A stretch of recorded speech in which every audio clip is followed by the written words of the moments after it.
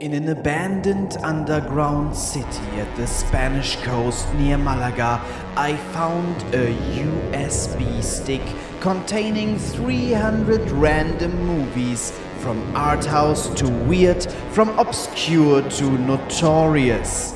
Now, in lockdown, it is time to watch and discuss them all in an international podcast project. 2 Turks and a German, 2 filmmakers and a mystery man.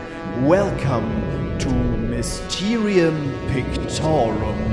Welcome to Mysterium Pictorum, episode 26. This time we watched the silent film classic HÄXAN, and we did so with a very special guest, Dave, from the fantastic Cinemallennials podcast. Dave, who are you? Hi, I'm Dave Lewis. I am the host of Cinemallennials, which is a podcast where myself and another millennial talk about a classic movie that we haven't seen before and see how it relates to our world today.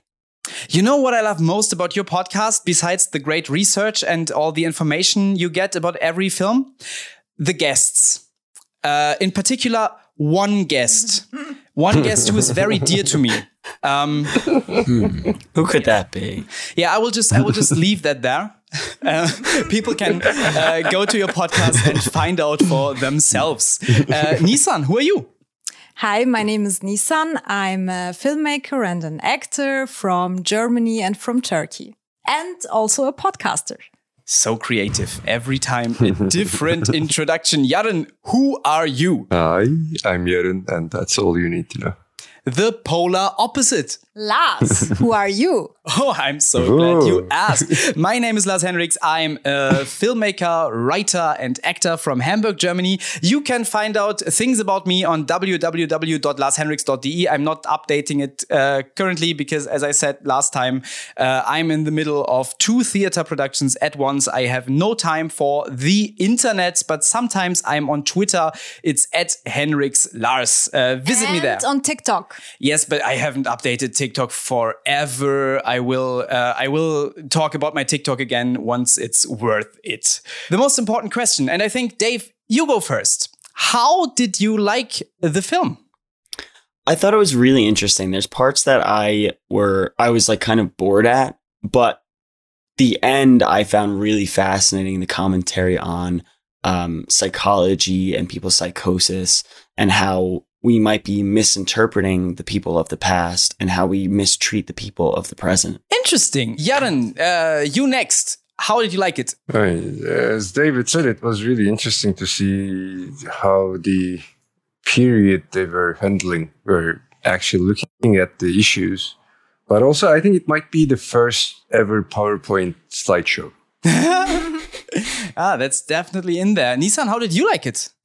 I also liked it. I didn't expect such an edgy silent movie from that time. I thought the costumes and all these puppets the masks and stuff, there were definitely puppets too, yeah. Looked really cool. I'm always interested in those kind of Vika stuff. So, yeah.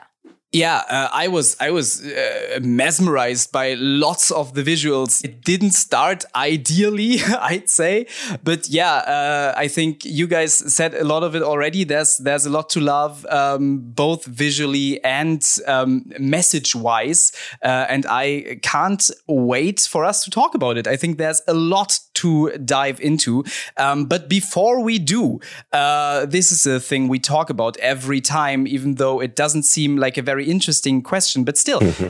Dave, how did you watch it? I actually watched it 2 ways. I watched it on HBO Max, which is a streaming service here. I don't know if it's a streaming service by you guys, because if you have a VPN server, then that's right. And then I also watched it on Criterion channel, which unfortunately I know you guys don't have because we had a conversation about that before, Lars. But it was really interesting to see it both ways because HBO Max is Turner Classic Movies, which is a channel in the United States that has all classic films all the time. And it was really interesting to see it on that. But then Criterion has a 4K version of it. So I really liked seeing the differences between the qualities, and then also talking about the quote unquote quasi docudrama, like it's like a proto docudrama. I really liked that kind of aspect of seeing it in both of those perspectives because of how different the pictures were presented in those two different formats. You know what? Things actually got better since we last talked, and I now have subscribed to the Criterion channel. I found a way. That's awesome. But last night we wanted to watch it in our home theater, and I have like a Me box by Google, and usually you can cast your video from Google Chrome to that box, and then the projector will project it, and I will see it in pristine quality.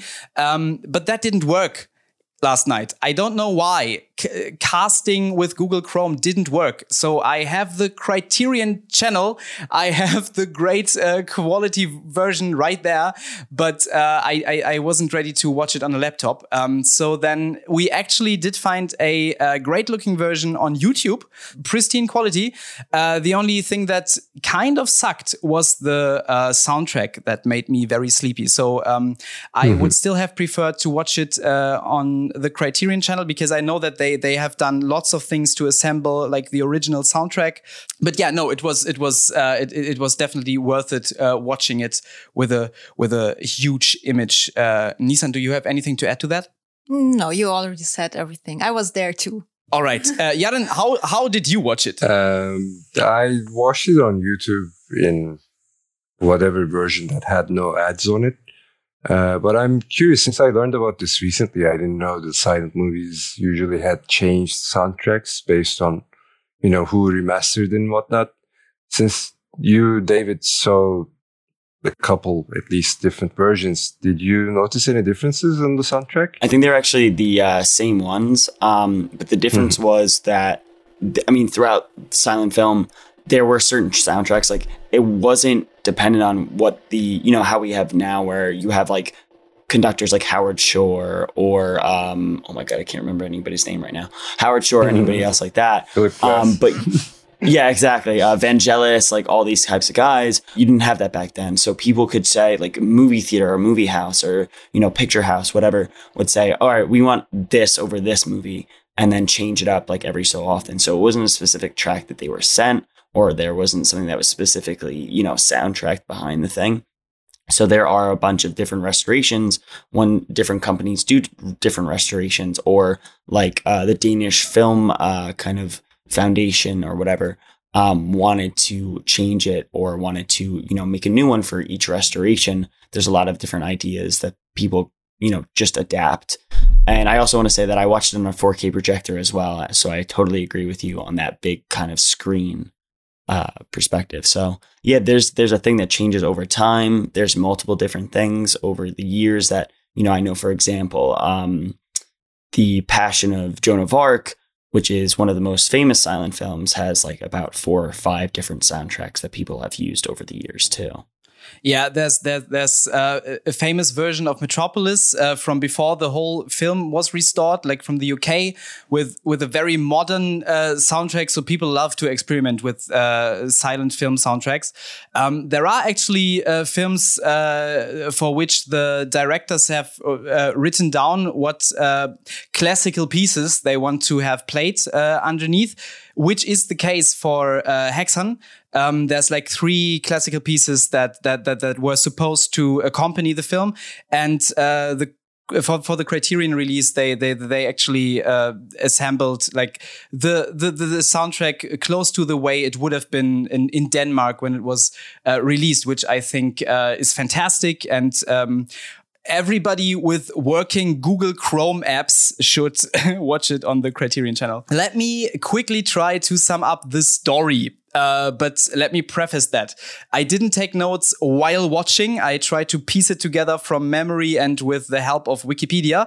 The film is presented in I think 7 parts, and it's not a traditionally narrative film. It's more like it's 7 vignettes. There is a very loose narrative thread, but the film tries to present itself as a documentary, which it isn't really. But But let me try to sum up the movie. And if I forget something, which I probably will, please feel free to correct me. The first part of the film is a lecture. It's about magical thinking and how that has been around forever. Magical thinking and mysticism.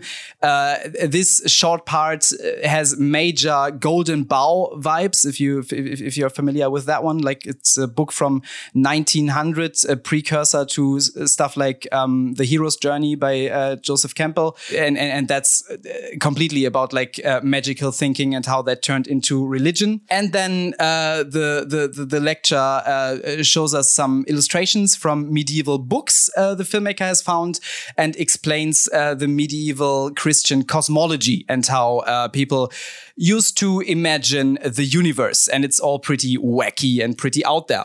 The second part takes place in a witch's kitchen. A woman comes by and asks her to make her a love potion.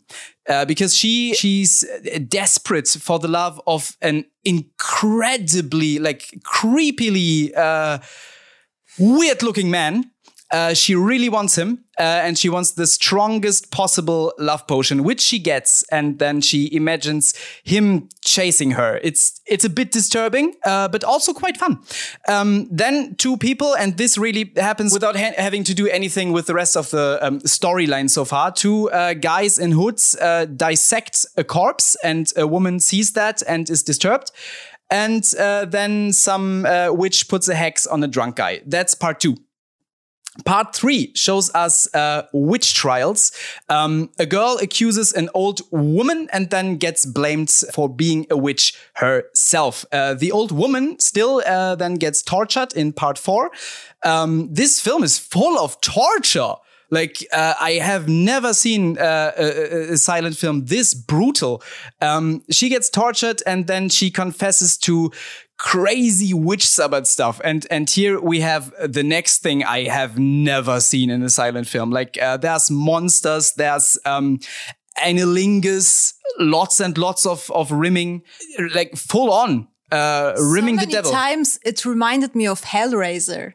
Yes. Hellraiser or the Russian movie V, like any images of hell. This is and these images of hell are great. It looks fantastic, and it's really out there. Really edgy film. Then several people get arrested. A monk gets horny, so he decides to whip himself bloody. Part 4 explains to us some torture devices, shows us how they work.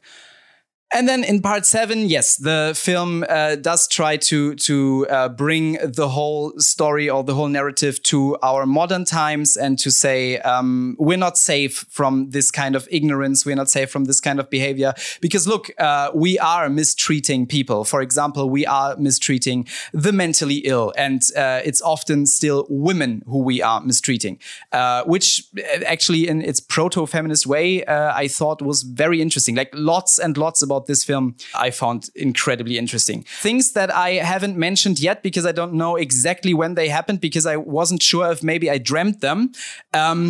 There's a person birthing monsters at one point. There's a group of possessed nuns. Like one nun gets possessed by the devil, and then all the other nuns get possessed too. Then there are all kinds of devils and horned gods running around. There is masturbating demons. Like this one is actually only hinted at, but like the motion is clear, right, you guys? Yeah. And then, as I said, and I cannot stress this enough, there is so much rimming in this film from 1921. So much analingus. I did not expect this, but it does happen. I am not kidding. He is not. I was like, I honestly thought that it was so weird at the same time. Like, you know, it's supposed to be that the whole kind of like reputation for this movie is, oh, it's like one of the early horror movies. Oh, it's, you know, it's the depiction of the devil and things like that. But, you know, it has this horror type of element, but I thought a lot of it was funny at the same time. Like the devil, who was played by the director Benjamin Christensen, was like, his tongue was out the whole time and he's like making these like ridiculous faces. And I was like, wow, this is not as scary as I thought it was. This film is incredibly cheeky. I think it got censored in many countries for being anti-clerical, which it is. Like, he is taking the piss out of Christianity all the time, and he has his fun with those medieval beliefs. And I thought, like, in the first scene where the lecture began, they showed all these paintings, and I didn't expect that they will recreate those paintings in such a effective way. Yeah, and I was really positively surprised. Yeah, definitely. In the beginning, I thought like, oh my God, is he just going to show us old illustrations? This is so lame. But no, yeah, then he recreated them. Like a lot like Parajanov did recreate those Persian miniatures in the color of pomegranates. He recreated those illustrations in a really impressive way. And did you notice were they nuns, the women who were kissing his ass? Yeah. No, I don't think they were. I think they were just like local women that I think it was the woman was named as Apollonia. Like the accused witch was like saying that they were just like random women in the village. I don't think they were nuns. They were like weavers, and I think like different people like that. Ah, okay. Because did you notice some actresses were just kissed him on the cheek, and some actresses went for it and kissed him like exactly in the pictures. Yes, I did notice that. And it happened more than once. Jaren, you are, I think, the only one of us who right now is not in a Christian country. Had you heard this kind of folklore before? I'm not sure witches exist that much in, Islam or Muslim folklore in general. We have jinns, which is, I think, along the same lines as witches, that they try to persuade you to follow the devil and so on. Do jinns do as much analingus? That's the first time I actually heard about it, which the quote of the day is sort of tied to it. So. Funnily enough, this is actually the second time I've heard about it. The first part of this film.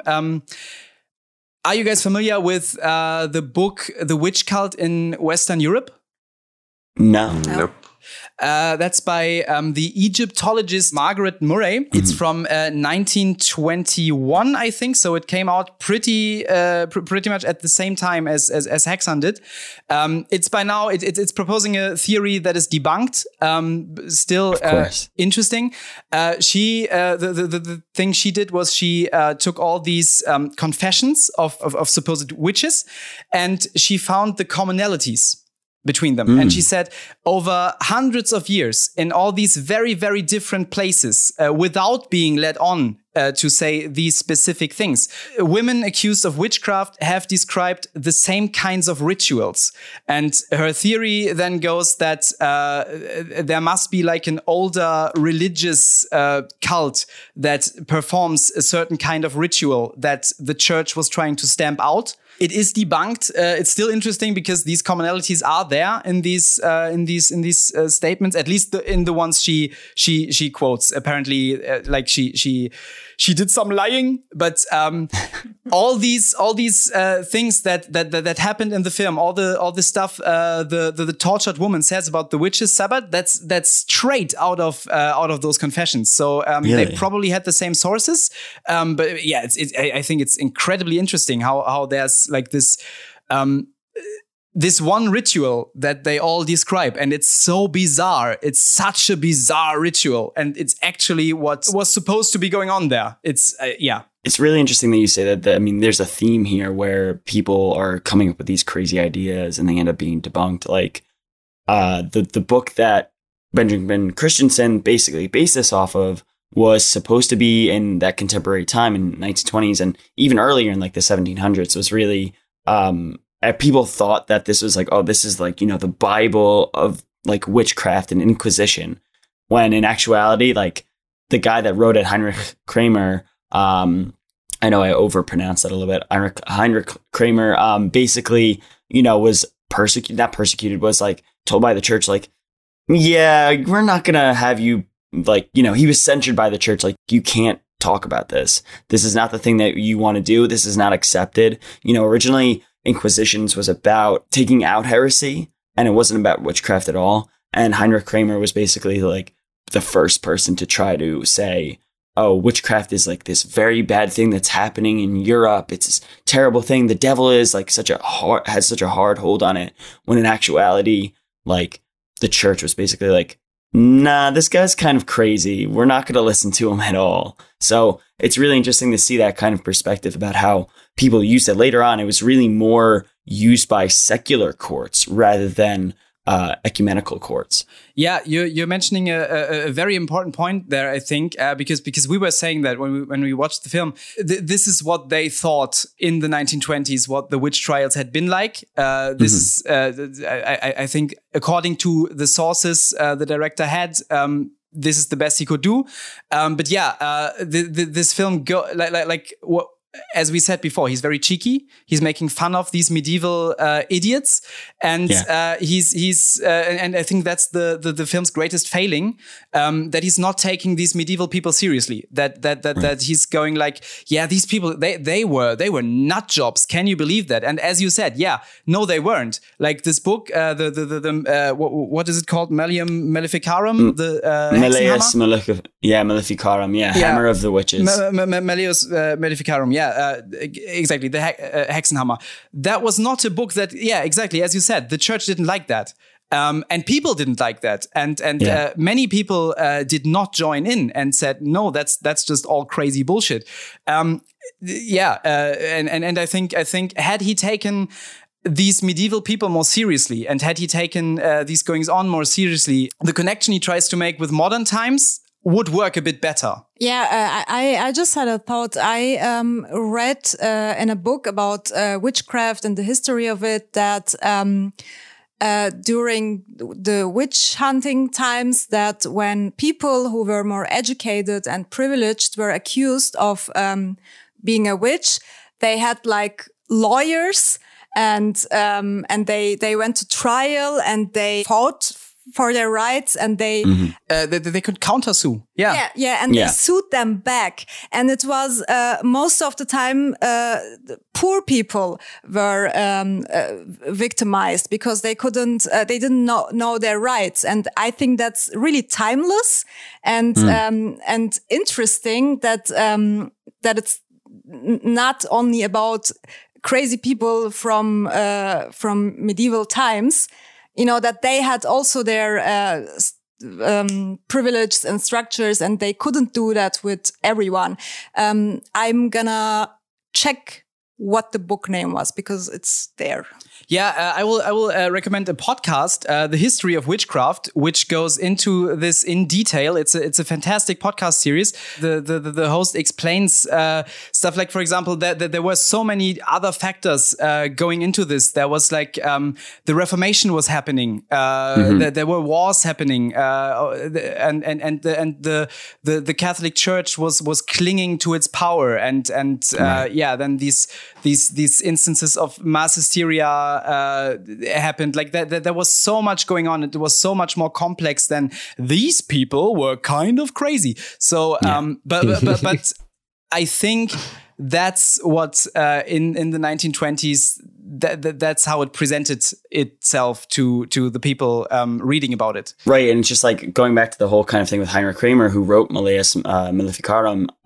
He basically, you know, to reiterate even more, he was like one of the first attempts at prosecuting alleged witches in Tyrol, which I don't know if I'm saying right, Tyrol. Which it was not a success. Like, this is from Wikipedia. He was expelled from the city of Innsbruck and dismissed by the local bishop as senile and crazy. And according to Jermud McCulloch, writing the book was Kramer's act of self-justification and revenge on those people. And a lot of his like ideas were like claiming that witchcraft did exist. And he wanted to basically, you know, convince these guys to use like these things about convincing witches. And he had a lot of like like kind of theological ways of going about, you know, finding these people and making no sense whatsoever theologically wise. And then he has also a lot of these ideas about sexual repression and things like that within his kind of purview about sexual perversions that he had himself with these women. So he could have been using like that example of that one horny monk. Like that could be Kramer in this situation. And that's what he's kind of making fun of him in that situation. Yeah. Interesting. Definitely. Yes, absolutely. Nissan, you were... Oh, no, I just wanted to recommend the book, which was written for, the author is Gisela Greichen, so I think it's German. And, she's like, the first, part is she's telling all this history about, how, witchcraft and, Wicca culture started. And also, she interviews, people in the modern days from the 80s is the book, I think, who, are still in the, Wicca religion, which is fascinating because this is something that goes back directly to Margaret Murray's debunked theories about an older pagan cult, and then just people ran with that, and that's how Wicca came to be as a modern religion. It's fascinating. Also, I just had a really random thought. Speaking of horny monks, maybe because these witchcraft rituals were also they were focused on nature, and that was kind of their religion. And maybe this ass-kissing thing is something they copied by an animal, because my cats are doing that all the time. No, I think that weirdly perverted horny monks, or even the author of Malleus Maleficarum, who was known for being weirdly obsessed with everything sexual. Yeah. I think they just came up with that. I think sexual repression does weird things to people's imaginations. And by the way, we now kept saying like it wasn't this crazy. It wasn't this clear cut, and people did not actually like all this craziness in medieval times. Still, the witch burnings did happen, and 60,000 people died in a very short amount of time, mostly women. So it still happened. It just the reasons for it were a lot more complex. I think that's important. That's what we're saying. Yeah, and there's like also men and children were also persecuted too, and it's just like, I mean, even dogs and cats and things like that, they were blamed for a lot of different things during the medieval period. I completely agree with your perspective about how I wish he kind of treated these people a little bit more seriously. He did at the beginning with their cosmology, saying this is what they believed in and this is how they thought about the world. But I think as it gone on, like, with the silliness of it, making it kind of like, I don't want to say a satire, but, treating them as stupid is definitely something that like you can still see today with this idea of the Middle Ages, the medieval period were this dark time where no knowledge was like being formed. And that's just simply not true. There's a lot of great stuff about our world that we still believe today that are still scientifically correct that medieval people came up with. So it's not this idea of like, oh, they believed all in this superstition. They were like all these, like they didn't understand the world. There were a lot of people that did understand the world, especially when you come out of Islamic regions, or Muslim regions, where they were basically revolutionizing science and taking it from the Greeks and, so on and so forth, and translating a lot of ancient manuscripts. There weren't, these people that were just kind of, sticking up their finger up their nose and just like, oh, what's that? But, there's a lot of beliefs that, change over time. I mean, even today, like you had, we were talking about the hysterics earlier about some of the nuns and how there was those dancing diseases that we still don't know why those things happened. And it's like we still have the bubonic plague today. And there's things like that stem from the medieval ages that, that we still think as primitive, but at the same time, they were things that were way ahead of their time. And, going back to Kramer a little bit, he also was I don't want to say persecuted by the church, but he was forbade to preach. He even tried to, interfere in other, religious types of things, and they completely shunned him. And there's a lot of things now where, unfortunately, as myself as a Christian, it's just like hard for myself to listen to other Christians, especially during this pandemic time, where they're believing in these ridiculous things and not believing in the science behind it. And they think that science and faith are completely separate when, a lot of the times that these faithful people, especially in the Middle Ages, developed the new versions or the new kind of ways of thinking about science, thinking about our world, and creating these things that we still believe today. You chose this film from the long list of films that we have. Had you seen it before, or why did you choose it? I did not see this before. It's funny, I am so averse to quote unquote horror films. I am the biggest baby in the world when it comes to horror films because I just get the worst nightmares after I watch them. I mean, I got nightmares from seeing the Lord of the Rings, the Fellowship of the Ring for the first time as an 8-year-old. I know it's not that scary. And then I also left the theater for the first time in Return of the King with the Gollum transformation scene because I was just way too disturbed. And those are my favorite movies and books of all time. So no, I just found it super interesting because I kept hearing about it from other people like ourselves that I follow on Twitter. And I was like, all right, maybe I should give this a try because I do love the medieval period. I studied that in school. I love it. It's like one of my things that I've been super passionate about since I was a kid. Love knights and medieval arms and armor. And, getting into that, world, I wanted to see what this type of stuff was, growing up in a Christian household and, going to evangelical church and things like that. Just, a lot of people that I knew growing up were like, oh, you can't watch Harry Potter. Oh, witchcraft. We don't celebrate Halloween.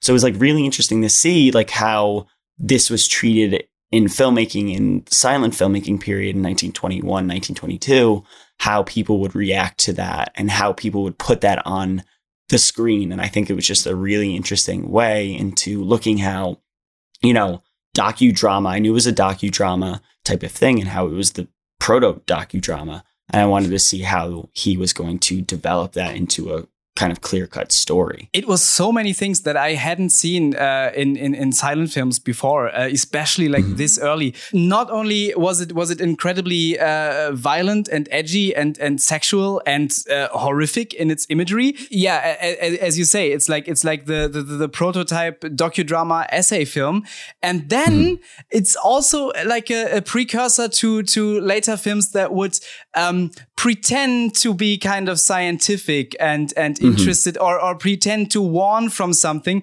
just so they could sneak in like naked people or violence. Like this was a thing in many different countries and cultures later on. And I think this is the first example I know of this, because it definitely the scientific posturing at some point gave way to look at all this crazy stuff, which I think was incredibly was fun. But I think at this film, all these nudeness and stuff, I didn't feel like it was for shock or for it was not sexualized like some horror art house movies likes to do. It was just disturbing, but in a really creative way. And I also just wanted to add, I think that's really cool because you're our first guest who chose a movie which he hadn't seen. And I just wanted to add that I think that's cool. Yeah. Yeah. I mean, that's the thing. It's just like with Cinema Millennials, not to do a, shameless plug there. But that's do that. Yeah. No, I think it's great to have people like ourselves, like watch something for the first time, because it does open so many things to you. Like I'm always obsessed about learning more and more and more about things that I'm passionate about, whether it be film, medieval history, some sports that I play as well. It's fascinating to constantly learn something new and to connect those things to yourself and to connect those things to the things that are around you. And that's what I love about film, because you can watch a film. Yes, they're extremely historically inaccurate, but they can lead you into the things that are accurate, that can lead you into the things that, actually study, like how we were talking about how people thought this for generations. People thought this Malleus Maleficarum was the, Bible of studying witchcraft, when it actually, during its contemporary time, wasn't. And I think that's such a cool thing because it connects us not only to ourselves, but to the people that came before us. And I think that that's what that's what this film does. That's what a lot of classic films do. And more people should realize that, especially in our times right now. I definitely think that this film says at least as much about the 1920s, the early 1920s in Denmark, as it says about medieval times and the witch trials. This kind of anti-clerical sentiment that is definitely present in this film. It reminded me so much of like the YouTube skeptics sphere 10 years ago, and I thought, wow, all these talking points this guy had like 100 years before. I love when especially like silent films from these early periods present themselves as so modern in a way. And sometimes we watch very old movies and are appalled by the worldview communicated. And just in this case, it was so refreshing to see that no, it's not appalling worldviews. Or appallingly unmodern worldviews, I guess, are not cannot be apologized by. It was the times, because there are films like this that are so much ahead of the times. I love to discover stuff like this. Jaren, were you expecting what you got when you started watching HÄXAN? I definitely didn't. As I said, it's like a glorified PowerPoint presentation in my mind. And I mean, when you read about it, it's a horror movie, it's this and that. It didn't deliver at all what we understand in terms of like modern movie. And I don't know, but it was a really interesting experience. It's, as you said, it's a good snapshot of both the 1920s Denmark plus medieval ages. Oh, wait, or maybe it's Swedish. It's Danish. I think I read that he's, I think, a Danish filmmaker who went to the production company Svensk Film Industry, which is still around. Like it's the big Swedish film production company. If you've ever seen a Swedish movie, it was produced by these guys, and got the money for the film by that Swedish company, and then bought a studio and refurbished it. And I don't know. Apparently, it was it's the most expensive Scandinavian silent film of all time. 2 million kroner. Yeah, and the reasoning behind that, and I don't understand this. I got this from Wikipedia. I have no idea how this works. He apparently said it gave him more creative freedom to do it with Swedish money. I don't know why that is, but that's what I read. Inflation at the time and so on, but I have no idea about the movies of that era, but it might be the first stop motion I've seen also. Yeah, that's a great point. It definitely is. Like, this is super revolutionary for its time. Stop motion, puppetry, miniatures were used possibly for the first time within this film. I know it's superimposition. There's a lot of technological marvels within this film that he was able to do, that he was able to put across on screen. And, you know, there's so many different movies. I mean, you have a lot of Tim Burton movies. You know, we talk about Tim Burton with German Expressionism, but there's definitely a lot of stuff that he takes from this as well, within stop motion, within the themes, within a lot of different things like that. And I thought it was like really cool because, you know, at first, like, you know, you don't really notice that. Like, I don't think I noticed that at all until I started looking up more research about it. And I was like, wait, now I realize, wow, that's an amazing kind of feat for that time. Definitely, like, yeah, the stop motion and all the other imaginative stuff, like even the things they did with backwards motion and stuff like that. Like it's there's so much. This part reminded me of. Do any of you guys know the Soviet horror film V? Yes. No, I have heard of it though. It's on our list, you guys. It's coming up sometime in the distant future. Oh, okay. But yeah, that film ends with a scene in which spoilers, all hell breaks loose, and there's lots and lots of creatures achieved by lots of different techniques, and it all has this very handmade quality, and it's very, very charming. And it reminded me so much of what was going on in this film, right, Nisan? Yeah, I also thought of another film. Do you know the Turkish horror film Baskın? No. I think I've heard of that one as well, but I haven't seen it. Because like I said before, I am so averse to watching any horror movie. Yeah. With your aversion to horror movies, you should not watch Baskin. No. That's a very hardcore one. But like those disturbing sexual rituals.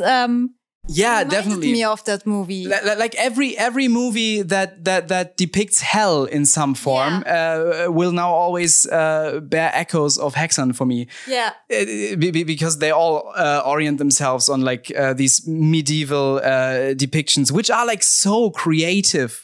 And yeah, then there are these wacky ideas that I do not that I can't get over, but it's so rich having all these crazy little details in there. It's fantastic. That aged so much better than like green screen effects, special effects. Oh yeah, exactly. I completely agree with that. Like, I mean, when you look at movies like, you know, some of the, I mean, even, you know, go back to Lord of the Rings, even some of the Lord of the Rings and Star Wars stuff from the early 2000s look like not as good as stuff from stop motion when you have it really in your hands, when you're seeing this like very textured type of thing where it doesn't look like it's an uncanny valley type of situation where you have computer generated stuff where the texture doesn't look right, the lighting doesn't look right within it. And I think that is what, you know, a lot of people, there's a big conversation about, we need to go back to physical kind of things. We need to go back to physical effects. And that's a strong argument when you look at these older films and how things can often look super realistic that you can't even tell, like how I couldn't tell a lot of the stuff being stop motion animated. Definitely. When you mentioned the Lord of the Rings, like I think from the same year or a year before, the first Harry Potter film, have you guys seen that recently? Yeah. Oh my God, yeah. The troll. About the troll, yeah. It looks like it walked straight out of The Sims 2. Yeah, also all these Quidditch scenes, that also looks like Sims PlayStation. It looks so bad. Yeah, so definitely. By the way, I mean, I have bad news too. Lord of the Rings also did start looking a bit bad. Yeah, the new 4K edition looks great though. They definitely did a lot of work really on it. Mm-hmm. I love that we managed to get some Lord of the Rings talk in here. Oops, my bad. Have you guys, complete aside, have you guys read Anything You Can Imagine? No, I haven't read that. It's a fantastic book about the making of the Lord of the Rings that gave me a whole new appreciation for the films. It's really, really good. I'm listening to it right now, actually. Oh, yeah, it's great, right? Yeah, it's so good, so good. I'm sorry I keep mentioning, but Lord of the Rings is like my favorite thing. So that's my fault, guys. No, that's good and charming. We always like the bridges we can build between films, like the connections we find that you wouldn't expect. But I think there's not many connections between HÄXAN and Lord of the Rings. No, not too many. Dave, have you got some behind the scenes infos by any chance? You know, I feel like we talked about the majority of those behind the scenes, but he does have that really interesting part where one of the actresses in the film was, you know, actually there's two parts with the actress in the film. One of them wanted to try one of the torture devices, which he does show, which is really interesting because a lot of those torture devices, a lot of people think that they were used for one thing and they're used for another thing. There's a lot of different kind of historical, muddiness to those types of things and why they were used or what their original purposes were. But no, I think it was really interesting to see how this one woman, who I think played one of the witches or the supposed, accused witches, Apollona, where she said she was one of the first Salvation Army nurses in Europe or something like that, maybe during the First World War or the Great War. I don't know what you guys call it in Germany. Our fault. We don't call it great. Oh, you don't call it great. That's for sure. That's great. Yeah, obviously, that was a stupid mistake on my part. But it's something that was like really interesting where she was like, oh, I've seen the devil before. He's real. He's by my bedside. And that's where Benjamin Christensen was like, all right, well, maybe, I have to put this in now because this is something that's, obviously contemporary to the period. And there's a lot of people that say like it was maybe kind of a self-conscious thing that he was saying, like being self-critical about it, in how he was like, oh no, this doesn't really exist. Or he was trying to prove his point that, people still believe in this stuff, even though a lot of people, what they know of hell and the devil are from outside works. They're not from the Bible. They're from outside works. And there's a lot of, speaking about TikTok before, there's a lot of deconstructionist people on TikToks, theologians, or, people that are getting their degrees in theology. And they're talking about how our perception of hell is really from Dante's Inferno. And there is like mistranslation issues with who Lucifer or the devil is. And this idea just kind of putting people's hearts into fear to turn themselves towards God or turn themselves towards these kind of devout people. And often those devout people are the most judgy and the most kind of hard pressed. And I think that's what a lot of things that he has this idea of throughout the film, and this anti-clerical idea. There's a lot of different interesting things in how he was able to, make the film, as we talked about before. He wanted to develop the film with historians. But the majority of the historians that he tried to approach were like, yeah, we don't want this film to be made. This is not something that should be put out there because it's not accurate at all. So I think and it's often funny because people that like me that have a history degree and like films, obviously people love to nitpick them and take them apart, be like, oh, this is anachronistic. This shouldn't be here. That's a modern thing, like so on and so forth. I think a lot of, like I said before, those people are like often too hard on movies because, movies are a vehicle into the more scholarly work. But there are things here that could clearly, make a way into people's minds and be like, all right, I want to study that a little bit more. Because, there's all the whole docudrama part I found is so interesting. I understand where you're trying to say it's a glorified PowerPoint. But there definitely is something there to it where a lot of people don't know about the medieval world and want to think about it. And maybe that's an introduction. I'm trying to think if there's anything else that we missed out on about the making of the film. I have one random factoid, which does not compare, but one random factoid that is that they apparently shot the film completely by night. Yes, to achieve the look. I think just from a storytelling standpoint, by the way, of course, none of this hell and witch stuff is biblical. And there's just this medieval fantasy world, which is so imaginative and so gruesome and sadistic and horny and all of that. I think it's very reminiscent of other older mythologies even. And I think it's very, very rich as a world to depict visually, as we can see in this film. So I can see his fascination running away with him a bit. And leading him astray from his aim to do something historically accurate. Jaren, did you like the mythology at all, or did you engage with that part? It felt at times it was mostly made up because it was so out there. It's not. In general. No. I get that. But when you're watching it without knowing anything about it, it just feels like, the people couldn't be that stupid. Let's talk about Benjamin Christensen for a while. Just for a second. He went on to have a Hollywood career. He made, I think, 7 Hollywood films. Only 4 of them survive. Lots of his films are lost. And his last 3 Hollywood films were a trilogy of horror films. And now I want to watch those. I mean, I know he worked with Lon Chaney, which is one of the massive figures in Hollywood, let alone horror history, because of all his different prosthetics. I mean, he was the first person to really use prosthetics to emphasize his characters and how they felt and how they looked on the inside and outside. They made a film about the Russian Revolution together, apparently, in which Lon Chaney plays a peasant who helps some poor rich woman escape the mob. Apparently, people didn't like it, and it was lost for a while. But he went to Hollywood and worked with the giants. Fascinating. I actually because this is such an outlier, such a weird movie.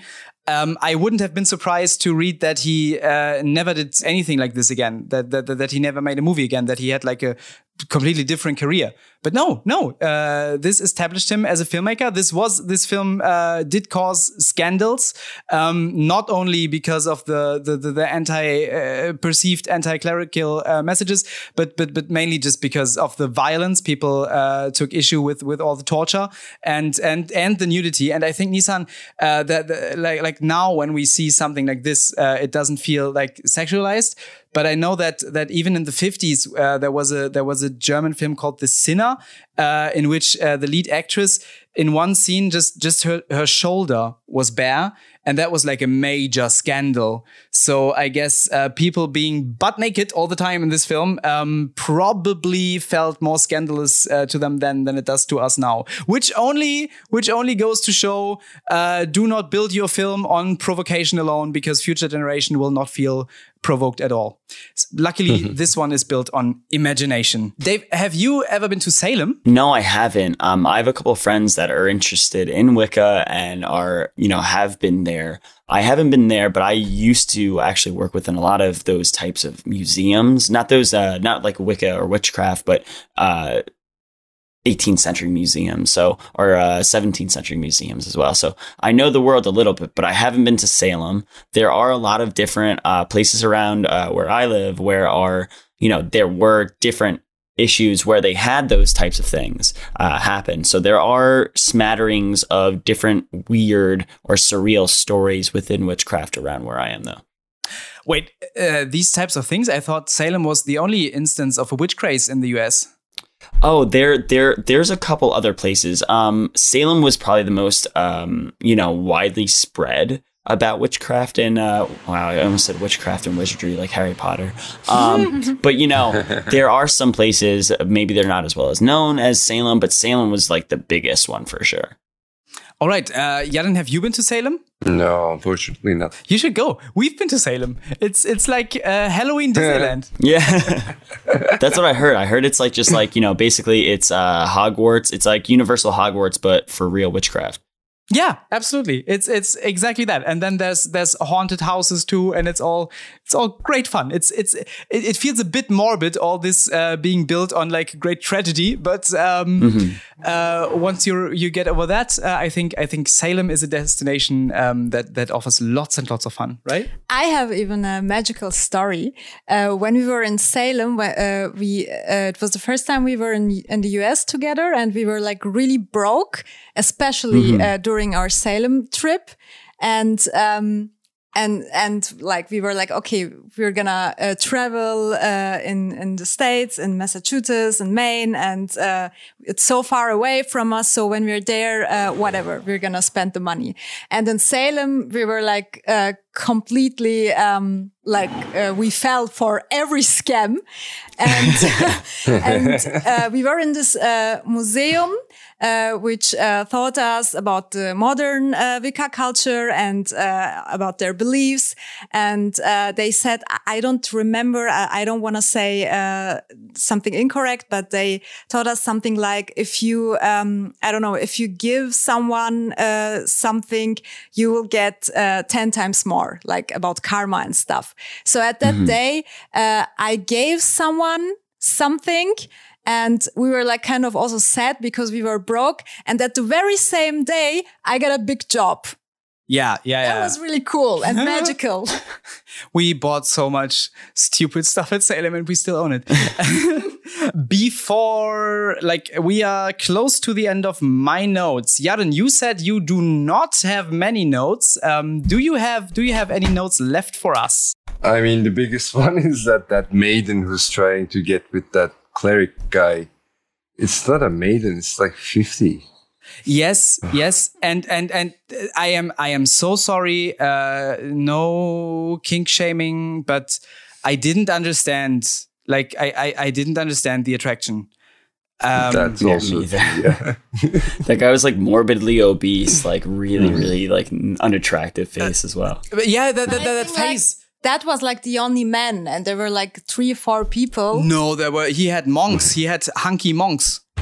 Yeah, but they had Yeah, I these mean, great they took actors. young ones to. yeah, you're right. But that was like the There were only man way better options. she had spoken to. I don't know. I don't get the fascination, but I don't have to. But he reminded me of Dave. I guess you haven't seen this because of the horror aversion, and you should not watch this. Let's be a warning. But Jalen, the Human Centipede Part 2. Oh no! Oh my god, no! Come on. The lead actor, Oh, I don't remember. like the central character in that film, looks exactly like this person, but thinner.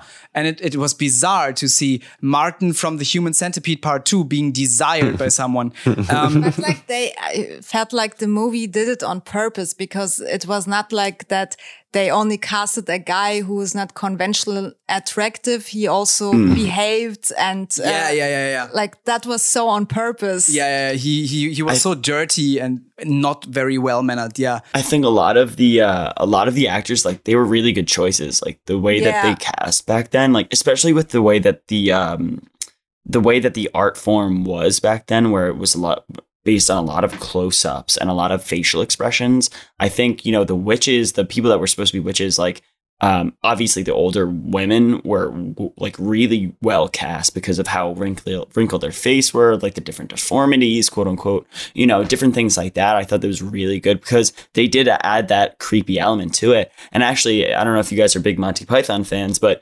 that scene reminded me of the really big guy in The Meaning of Life, where he explodes. That's what it reminded me of. And I was like, oh no, I don't want another situation like that. That thing is so disgusting. But yeah, that's what it reminded me of. Yeah, he had found such great and interesting faces all around. Like the casting was spot on. And then I thought even more so when he broke the fourth wall in the end. And as you said, like he was then letting the one woman talk who said she or talk. No, obviously not. But he told the story of that woman who said she had seen the devil. And then there's the other scene in which the actress tries out the thumb screw. That was very German. Thumb screw. It was I don't know. He had a fascinating ensemble, not just of actors, not just of faces, but of people. Who really fit the film. Dave, have you got any more notes and observations to share before we come to a close? Yeah, I think the one thing that I really kind of wanted to get to was that we haven't talked about yet was I felt that the ideas of the ending of the film and how he ends part 7 and the film as a whole, that really impacted me, not only as a person in general, like emotional type of person in general, but the historical context as well. The whole scene in which we have the last section is basically relating how the medieval people who had, you know, as the movie says, hysterics, which we now know as mental illness, are more correctly known as mental illness. I thought seeing that scene with where the lady she's a somnambulist, which is a connection back to the cabinet of Dr. Caligari. Yes. They have the somnambulist. I have such a hard time saying that. Somnambulist. Thank you. The somnambulist. They have a connection to that. You also have the woman that is a kleptomaniac. You have these issues where people we understand now because, you know, we are in our own period, and we have that, you know, moral and, you know, that type of pity on the level of, you know, Bilbo, which is, I'm sorry, I'm doing it again. Bilbo with Gollum and Smeagol, and Frodo with Gollum and Smeagol. How you have this pity on this person and you feel terrible for them because they can't control their mind. They can't control the situation that they're in. And I felt such a kind of connection to that woman because I felt so bad for her, because you could clearly see within this scene where she is stealing these rings without even knowing it. She's like, oh, look, I stole this little Russian book.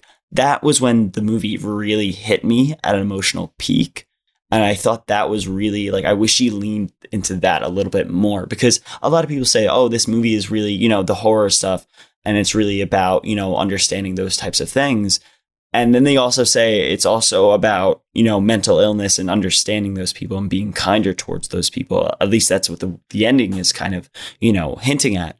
But I thought that that wasn't really in the movie as much as I think it should have been or could have been. Because when people say like, oh, it's this big kind of thing within this movie, that's what it's known for.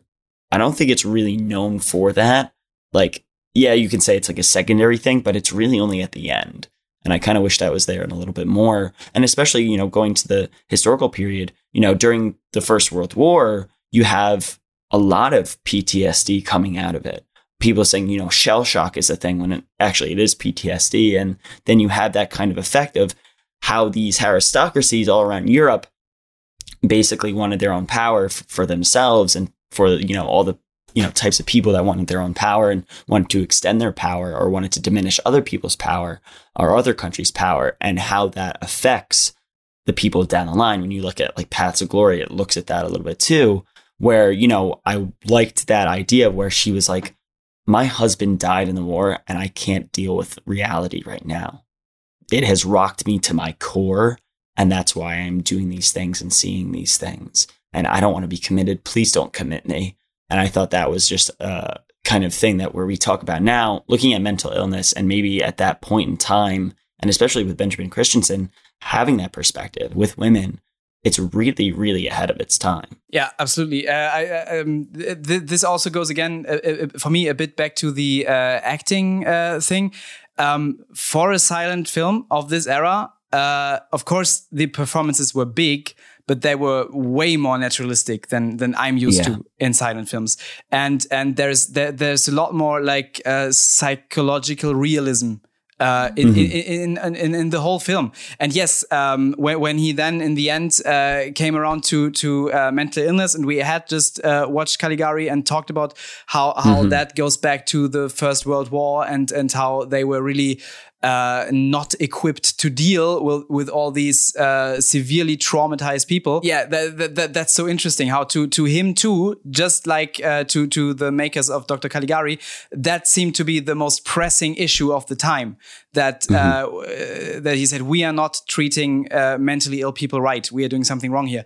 And yeah, I think I also agree with you. I wished at some points that he would have just dropped the realism device, the docudrama device, and just which I think is mainly there to be a justification, and I think he could have achieved. Like, I love what this film does, and I think I even love that device of it being a docudrama. That makes it so unique and so interesting.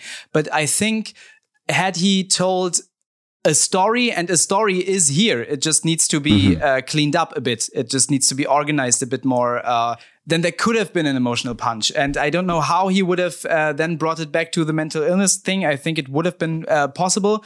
And I think there would have been the potential here for a film that still resonates emotionally today, which, for me, it didn't. I didn't feel the feelings, but yeah, I thought all the thoughts of the film were fascinating and endearing to me. And you could have totally done it too, where you have the idea of the house that is clearly affected by everything, where you have the one woman accusing the other woman of being a witch because of the sick weaver, the sick husband. You know, you could have gone in that direction, and he almost does, where he's like, all right, this is what happens to this person in the house. This is what happens to this person in the house. But it was more focused on the torture and what was happening to them rather than the actual kind of commentary that we were kind of talking about. Yeah, he was kind of fascinated with the torture. He sure was. But many people, I think, later on took some cues from this film. I see echoes of it in films I love. Can you tell me your top 3 witch films? Or just from the top of your head, can you recommend 3 witch films? I will go first. My number 1 would be The Witch by Robert Eggers, which I love dearly, and which is also based on the Malleus Maleficarum. It's just taking the stuff that it says in there literally, and I think it works really well in The Witch, and I felt reminded a lot of The Witch watching this. Then Suspiria 2018, which I think, like, HÄXAN has this weird structure which makes it interesting while also making it imperfect. And that imperfection is what makes it charming. And Suspiria 2018 has a very, very similar quality. actually, to me. Like there is a lot of stuff in here that is plain weird, but it makes the movie more unique and thus more fascinating. And then my third one would be The Craft, teenage witchy stuff. I think there isn't enough of that. It's pleasurable, but it's also teensy bit stupid, but it's awesome. And I think everybody should watch it. I'm sorry for surprising you with this, but who wants to go next? Now, I'm not going to sound, obviously, my aversion to horror films limits me a little bit. So I am just a little bit. I'm going to say a couple interesting ones, or just really uncultured ones. I'm going to go with Scooby-Doo and the Witch's Ghost, which is a really early 2000s thing that I remember watching on Cartoon Network, with the Hex Girls, which is probably the most famous thing from that movie. It was like a band of like Wiccan girls that also, I know I'm sure a bunch of other guys from my age were really attracted to, which is that whole kind of really weird Lola Bunny thing that like people were talking about at Space Jam a couple months ago. I was going to say The Witch. I haven't seen it, obviously, but Eggers did say that Robert Eggers, the director, did say that it was inspired by HÄXAN. So there you go. You were correct in that. And actually I am going to be super topical with, my show, that Lars was on that you should definitely check out, The Wizard of Oz. Yeah, that's an iconic witch right there. Jaren, do you have 3 witch films for me? Not 3, but I have the best answer, I think. Okay. It's Hocus Pocus with Bette Midler. Oh, that's actually a great answer. Yeah, that's a really that movie too. I was surprised at how creepy it was.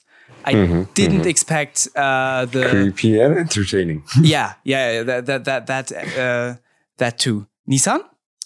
Okay, I don't want to copy you, but first one I also really loved The Witch, so that one will be the same. Suspiria was great too, but I'm gonna say second one.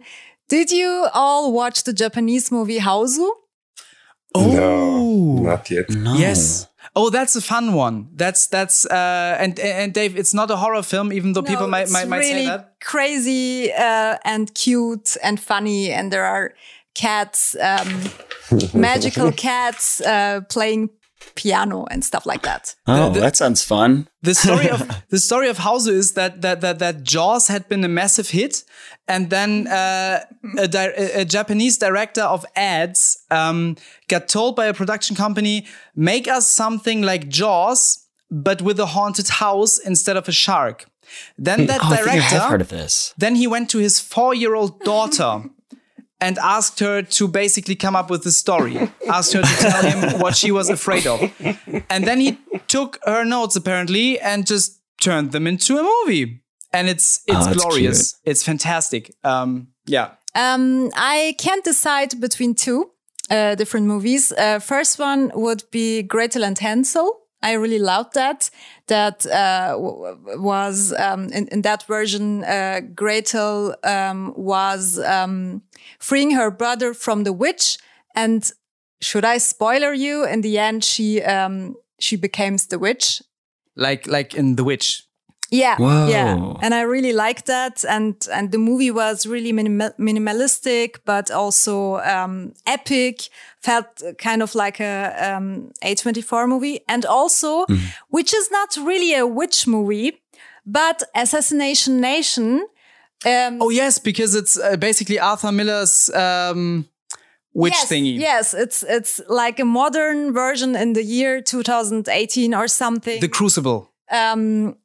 About witch hunts, and it's not magical. It's about 4 teenagers, and I don't want to spoil too much, but it's about 4 teenagers who live in Salem, and the town gets crazy, and everything escalates, and they are about to getting hunted. Yeah, it's not about magic or religion. It's about misogyny. I do have one like honorary mention. I like to say this one. I love this movie so much. Big Fish. Have you guys seen Big Fish? Yes. It's a Tim Burton movie. Yeah. It's a great movie. Yeah, one of my favorite Tim Burton movies. What are your top 3 Tim Burton movies, you guys? Green Knight was also, kind of a witch movie too. Did it have a witch? Well, the mother was kind Morgana of a Le witch. Fay. Oh yes, of course. Stop giving spoilers. Sorry, but it was. She's in the beginning. She's in the beginning. That's the setup. Yeah. That's the setup. Okay, but before we start discussing the Green Knights and turn this episode into a 2-hour one, let's not do that. Even though it's very, very tempting. Jaren, what's your favorite quote of this film? Ooh, it was based on that ASCII thing, but I'm going to change it now. This is going to be my second favorite quote for this movie. I think the Revenant or some cleric or something says something like, "Poor little hysterical witch. In the Middle Ages, you were in conflict with the church. Now it's with the law." I remember that quote. Yeah. Yes, poor little hysterical witch. That felt so belittling on the one hand, but also endearing. Cute, a cute quote from a cute movie, I guess. All right. I think we arrived at the end of this episode. Okay, Dave, let me explain this to you.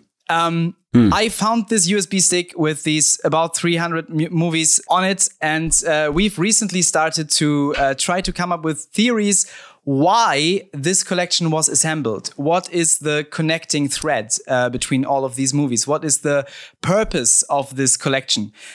So far, one of the things we've been coming back to again and again, because I found this in this underground locations, in these abandoned catacombs, that looks like a location where you would have like a pop-up party, like an underground party thing. So that could be something, because there are many silent films here and otherwise very visual films like Tarkovsky stuff and films like that, like films that work in more ways than cinema, films that feel ritualistic. So we were saying that maybe somebody organized like parties there. There are also other commonalities between the movies. For example, in this case, I see a connection to Dr. Caligari.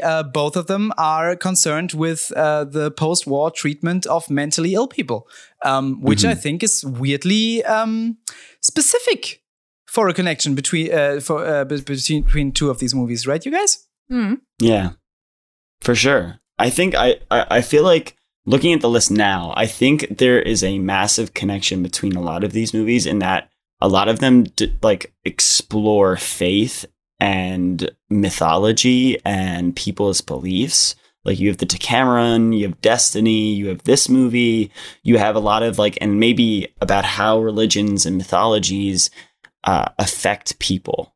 But there's also a lot of interesting other things like election and things that have absolutely nothing to do with that. So I think there's a lot of connectivity with, maybe it's a film club like ourselves, or people like ourselves that want to know more about movies and have picked random bunches to talk about. Maybe it's a podcast. Maybe this is like another alternate variant reality of the podcast we both do.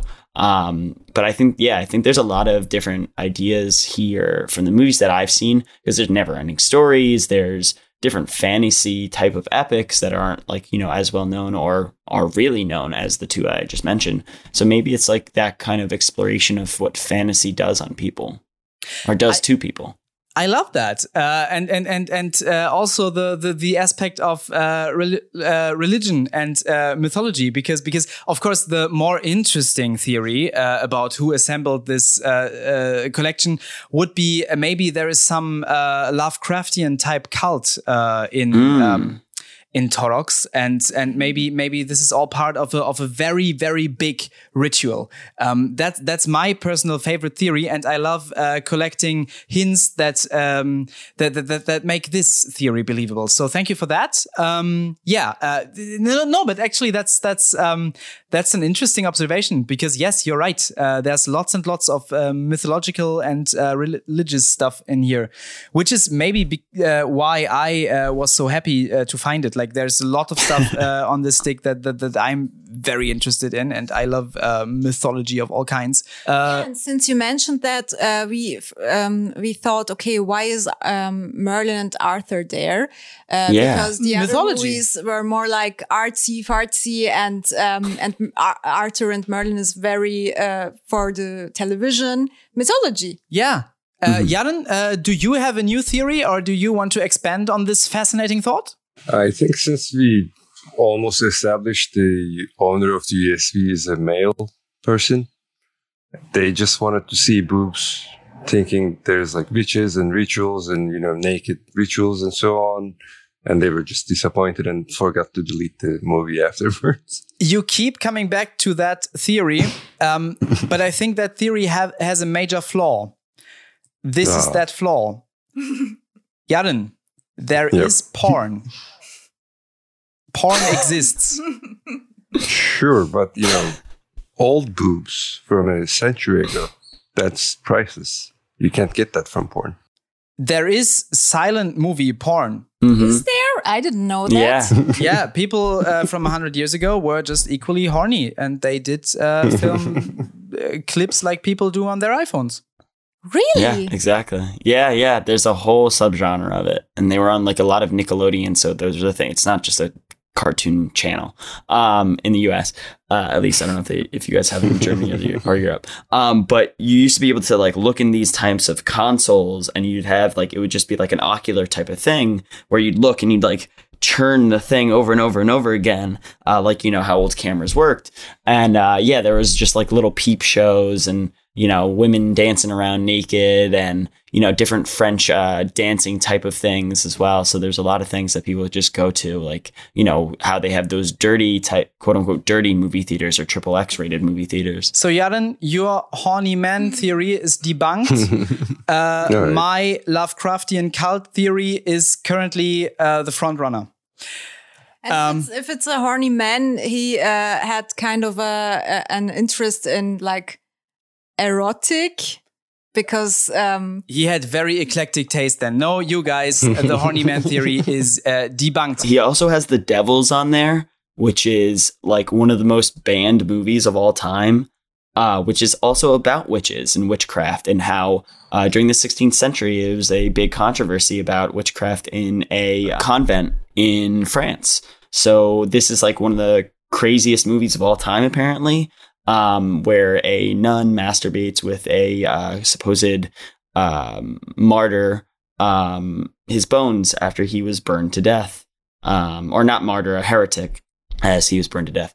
Which also features in Space Jam too, apparently. So what? Just up until the masturbation, I thought I want to watch that film now, and then I was like, Yeah, no, one of the nuns that is in The Devils, which apparently is like one of the, I don't know, people think it's like one of the best horror movies of all time. It's by Ken Russell, and it was banned almost everywhere immediately.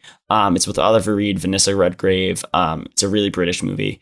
But one of the nuns in their habits is in the background of the basketball like type of scenes in Space Jam 2 for some reason. Also the Droogs and a bunch of other people that shouldn't be in that movie. That's a very random decision. Maybe Space Jam is the key to all of this. Maybe we have maybe to it's watch the director. We don't know. Space Jam 2. All right, we should tie this up. Dave, thank you so much for lending us your knowledge and your well thought out opinions to this film, and for making us watch it. I think this was like we now watched 3 silent films in a row, and this was the perfect one to end this stretch with. Thank you so much, everybody. Go over to Cinemillennials, which is a really good podcast. If you enjoyed the thoughtful takes of Dave and all the knowledge he brought to the table, you will get even more of that over in his podcast, which I can only recommend. Especially that episode about the Wizard of Oz. That's a good episode. Fascinating guest. Thank you so much. And I hope we can do this again sometime. Yaren, Nissan, we are going to watch Bakuro Sonata premiere. I don't know. Okay. I have no idea. Bacurau, something like that. I have no idea how to pronounce it. It's Portuguese. Me neither. I just tried French because why not? But great movie. The great movie. best You've seen movie it? I've seen last year. Oh, you've seen it already? It should have won an Oscar and everything. It was amazing. Ah, interesting. So you say this is amazing, and I can be looking forward to it. Yeah. Yep. I will trust you and do so. Great. Looking forward to next week. Then thank all of you so much. This was fun. There is nothing left to say for me. Then bye. Bye. Bye. Bye.